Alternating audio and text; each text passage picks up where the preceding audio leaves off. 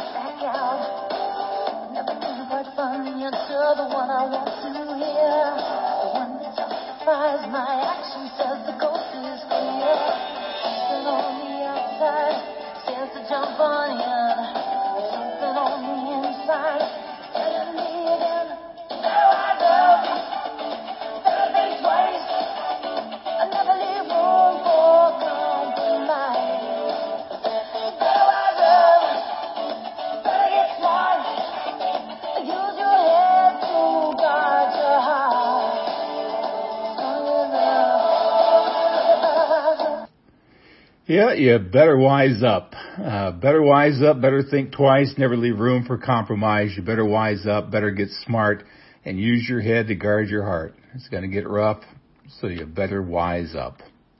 And so that's the theme for today, wise up. And what we want to do is hopefully get street smart. Now, I'm not talking about street smart so we get away with things, but this is really kind of, there's church smart, book smart, school smart, and then there's street smart. And that we just understand how to live correctly. As I begin, I want to suggest that you have your Bible open every time you're hearing one of these messages. And I want you to follow along with me in your Bible because most of the sermons will not be like this one. This one will be just in this one passage. But most messages will take you all over the book of Proverbs, putting verses together. And I would say that you might get lost without your Bible in front of you. Now, what I want to do in this series is really simple. I want to address the inculcation of character and virtue. That's street smart, learning what God has to say about what's right and wrong. Practical, down-to-earth teaching about what is right, what is wrong, how you ought to treat people, how you ought to live, how your behavior ought to be different if you call yourself a Christ follower. See, for a world that has lost its way, God has written a book to bring us back. And that book is called Proverbs. Now, we don't often preach on it because it's kind of an unusual book, but we're going to be in Proverbs for several weeks. We're going to study what it has to say, learning its principles, trying to become different people so that we can make a difference when we go out into the world. So we're going to begin in Proverbs chapter 1, the Proverbs of Solomon, son of David, king of Israel. If I could say anything about Proverbs by the way of introduction, it would be this. I would give you these three words about this book. First, Proverbs is an amazingly practical and down-to-earth book. Second, Proverbs is amazingly timeless. Even though it's written 3,000 plus years ago, it speaks to us today. And third, Proverbs is amazingly relevant. And by the way, the word Proverbs itself in the Latin comes from proverb, and it means in place of words or in place of speaking. But perhaps we should start out by asking, what is a proverb? Well, a proverb is a short statement that encapsulates wisdom. And in a few short words, it says something that would otherwise take a long sermon. For example, a stitch in time saves 9. A bird in the hand is worth 2 in the bush. Early to bed, early to rise, makes a man healthy, wealthy, and wise. Or, right from Proverbs itself, trust in the Lord with all your heart, lean not on your own understanding. In all your ways acknowledge him and he will direct your paths. Or train up a child in the way he should go, and when he is old he will not depart from it. Now, all of those are proverbs. They are short sayings that take the place of a long explanation. They're practical, timeless, and relevant. They'll teach you street smart living. But remember, Proverbs are principles and not promises. They tell you how life is supposed to work. Proverbs are just short sayings that teach us how to live life skillfully from God's point of view. Now, having said that, let's jump in and look at 4 benefits that God promises to you and me from studying this book. And here's benefit number 1. You're going to learn the art of skillful living. It says to know wisdom and instruction. The word for wisdom is chokmah in the Hebrew. It refers not just to head knowledge or even just heart knowledge. Actually, chokmah in the Old Testament was used for anybody who had an unusual skill in any area. For instance, if an artisan was excellent at making something, he was said to have chokmah. A composer who could take notes and put them together and make beautiful music was said to have chokmah. A person who was a great speaker and who could make his ideas clear was said to have chokmah. If he was a good counselor, if he could solve people's problems, he was said to have chokmah. Simply put, it means to be skilled in some area of life. When you take that definition and apply it to Proverbs 1, wisdom is the ability to live life skillfully from God's point of view. That is, you'll be good at living your life, at facing the problems of life, and handling whatever comes your way. Now here's benefit number 2. You gain mental alertness. This is something some of us need. Verse 2 says, to discern the sayings of understanding. The word understanding means the ability to discriminate between 2 different things. Now, if you look down at verse 6 of chapter 1, it says to understand a proverb and a figure, or a parable, the words of the wise and their riddle. You see, by reading this book, you'll be sharper mentally than you are right now. And benefit 3, you'll develop moral insight. Look at verse 3. To receive instruction in wise behavior, righteousness, justice, and equity. Now, in the King James Version, you might see the word prudent, which means shrewd and clever. But those words kind of shade over into the negative area. But in the Hebrew, they have a positive sense in this verse. It means street smart. It means that when you're out on the streets, you'll know how to handle yourself. If you have a problem, you know how to get out of it.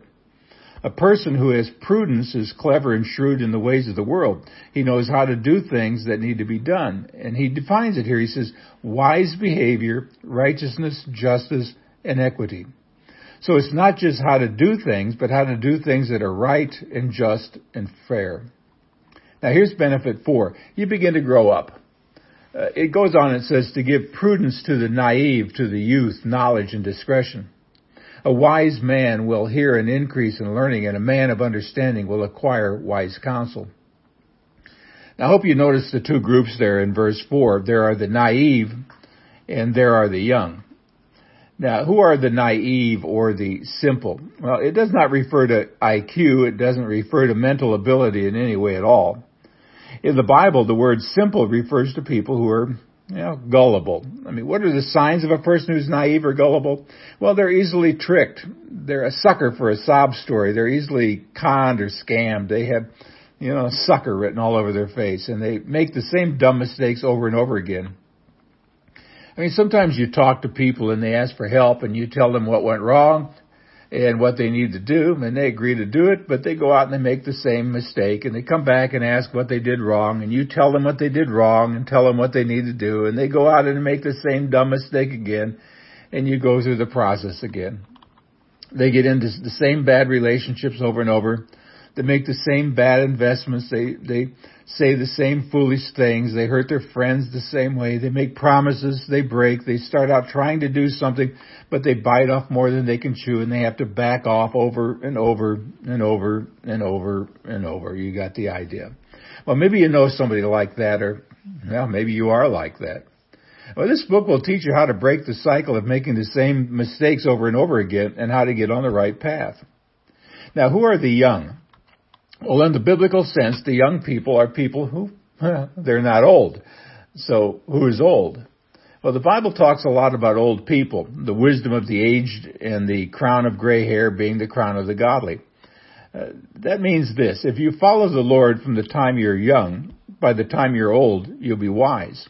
You may start off foolish, simple, and gullible, but by the end you'll be prudent and disciplined and wise. Now understand something, it's not chronological, but by the time you're 40 or 50, you ought to have some street smarts. There's no excuse for being gullible when you're 45. I mean, there are gullible 45-year-olds all over the place, people in midlife crisis. And there's no excuse for it. You ought to wise up and start living the way God says you ought to live. So it's not a matter of age, because I've known some 75-year-olds who are quite gullible. They still make the same dumb mistakes they made when they were 25. Now understand this, friends. It's not strictly chronological, but the older you get, the wiser you ought to become. When you're young, you just don't know enough yet. You haven't lived enough yet. You haven't seen enough of life yet to really be experienced in street smarts. So how young is young? Well, let's say 30 years. You're young if you're under 30, because in the Old Testament, you had to be 30 to become a priest. And if you're under 20, you're a child. And see, there's no such category as teenager in the Old Testament. You're a child, then you're a young adult, then you're an adult. If you're young, well, you really need this book. And the younger you are, the more you need the book, not because of any reason other than when you're young, you haven't had enough experience to know what life is really all about.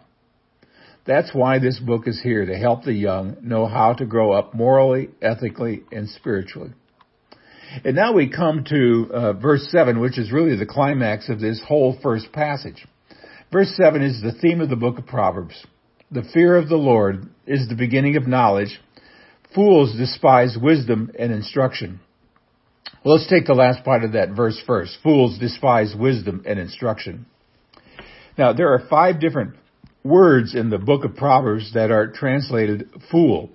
So when you see the word fool, you must find out what the Hebrew word is, because they all have different meanings. There is a young fool, the naive fool, the gullible fool, the angry fool, and there is also the arrogant, stubborn, hard-headed fool who will not listen to anybody's advice. And that's the word used here. It's the most extreme form of the word. Now, here's a two-way test to spot a fool. A fool doesn't know what he's doing, and a fool doesn't care. He doesn't know what is going on around him. He doesn't even care enough to wise up and figure it out. Now, of course, there's nothing wrong with saying, I don't know. I mean, the wise man has to say that all the time. I don't know. Would you teach me? Or I don't know. I'd like to learn. Or I don't know. Can you help me? But the fool says, I don't know. I don't care. I don't want to learn anything, and you can't teach me anything. Now, let's look at the beginning of the verse. It says, the fear of the Lord is the beginning of knowledge. The most important word here is beginning, and it has 3 meanings. It means that which is first in order of priorities, that which is basic or foundational. It means the essence of central truth of something, and it means the capstone or the ultimate goal of something. So what is the fear of the Lord? Well, it's not cringing terror. It's respecting God for who He is. It is understanding that God is God and you're not. The fear of the Lord is to bow the knee before Almighty God and acknowledge that He made the world and that it runs according to His plan. Respect for God is where knowledge begins, continues, and where all knowledge ends up. Well, let me give you my 3 conclusions to this first message. Here's conclusion number 1. The road of wisdom leads to a temple, not to a palace. In other words, it leads back to God. If your learning leads you away from God, you're learning the wrong things. If your learning leads you toward greater independence from God and His Word, you've been studying at the feet of the wrong teachers, because all true learning begins with the understanding that there is a God to whom all of us must one day give an account. And conclusion number 2, all education that leaves God out omits the central principle of the universe. I don't know if you knew that our public school system was founded years ago by people who, if they were not practicing Christians, at least believed in Judeo-Christian principles and the truth of the Bible as the foundation of all learning. Go and look it up. The public school system of America was founded on those biblical principles. That's why if you go back to the 19th century and read the McGuffey Readers, when they wanted to teach the ABCs, it was A, all have sinned, B, believe in the Lord Jesus Christ, C, confess your sins and you will be forgiven. See, all education was based on basically biblical foundations. It occurred to me what would happen today if a teacher stood up on the first day of the class and said, because I'm a Christian, I'm going to teach you from the standpoint of the Christian faith. I'm going to let my Christian faith influence all of my instruction. I'm going to be upfront with you. You don't have to believe what I believe, but I'm not going to hide my Christian faith any longer. I'm going to teach you everything I teach you, whether it's math or geography or algebra or English or world history or cultural diversity, but I'm going to teach it to you from the standpoint of the Christian faith because I believe that the fear of the Lord is the beginning of knowledge or wisdom. Now, how long would that teacher last? Is it any wonder that many young people today have no conscience? When you take God out of the equation, there's no basis for a moral conscience. The fear of the Lord is the beginning of wisdom. When you take God out of the process, you're teaching them numbers, reading, writing, and arithmetic, but you're not teaching them the most important thing in the whole universe, that there is a God and that He's spoken and that His words are true. Now, I thank God for every Christian teacher. I spent my first 18 years of my professional life as a teacher in Christian schools. You know, those people in public schools have my 100% undivided support. Some of my best friends are public school teachers. I support every coach and every teacher, every faculty, every staff member, every administration official, and I say God bless you because you are missionaries. I am totally behind Christian schools, but I'm totally behind the teachers and workers and students who are also in the public schools. You know, Chuck Colson was right. When you take God out of the society, away from the educational system, what you get is chaos. And that, my friends, is what we have in America today. I mean, no crime bill, no educational bill, no bureaucratic solution can solve that problem until we come back to what God was saying 3,000 years ago. The fear of the Lord is the beginning of knowledge. Now, I believe in education. I attended college and several graduate schools of theology. I have a bachelor's degree, 3 master's degrees, and an earned doctor's degree. There's nobody who believes in the value of education more than I do. But, and there's the but here, but if you have a PhD but you don't have the fear of the Lord, you are an intellectual genius and a spiritual moron. If you have all the book learning and all the degrees but don't have the fear of the Lord, you would be better to be an illiterate reader of the Bible who at least believes in God. Without the fear of the Lord, you may be an intellectual giant, but you are a moral and spiritual pygmy. In conclusion, number 3, God honors those who build their lives on the unshakable foundation of His unchanging truth. I believe that, and I encourage you to do it. Now, with that being said, let me close with a challenge. Here's my first challenge. It is to the young, if you're listening. If you're under 30, you're young. And I want you to come and to learn and to listen. And I'm teaching these lessons to you first for the young generation. My challenge is also to the parents or grandparents. Listen and then pass on what you have learned. And third, my challenge is to the men. You know, in Newsweek some years back, written from a non-Christian perspective, the article said that one of the problems about teaching virtue is that we've left it to the women. We have women in Sunday school, women in the church, women doing all the teaching in public schools. And Newsweek said men must learn virtue and they must begin to teach it. I heard a pastor of a biker church in Las Vegas speaking about the importance of men in spiritual leadership, and he said, you know, my grandma was a praying woman. My granddaddy was a fishing man. It had been that way as long as I can remember. It's not going to change as long as the women do the praying and the men do the fishing. It's time for the men to do the praying and the teaching and for men to develop virtue and character and become spiritual leaders in their homes and in their churches and in their workplaces, in the schools in our society. It's not going to change until we men make it change. That's why I'm so proud of the Malachi Dads program that takes place down at Angola Prison, where I also teach. And I'll talk more about that some other time. But men, it starts with you and me. There's nothing wrong with the women. They've never been the problem. It's always been us. I mean, guys, when we change, our families will change. When we change, our churches will change. When we change, the world around us will change. So men, I'm just saying, rise up and take seriously the call to be men of character. Fourth, my challenge is to all of us. I mean, pay attention to what God is saying. Listen to His Word. If you don't know where else to begin in applying this message, do what Billy Graham did. For over 50 years, Billy Graham has had a special practice in his devotional life. There are 31 days in this month, and there are 31 chapters in the book of Proverbs. For 50 plus years, Billy has read or read one chapter a day in the book of Proverbs. If you don't know where else to begin with this message, start right here. Go back to God's Word and get street smart. Until next time, see the vision, live the mission, feel the passion.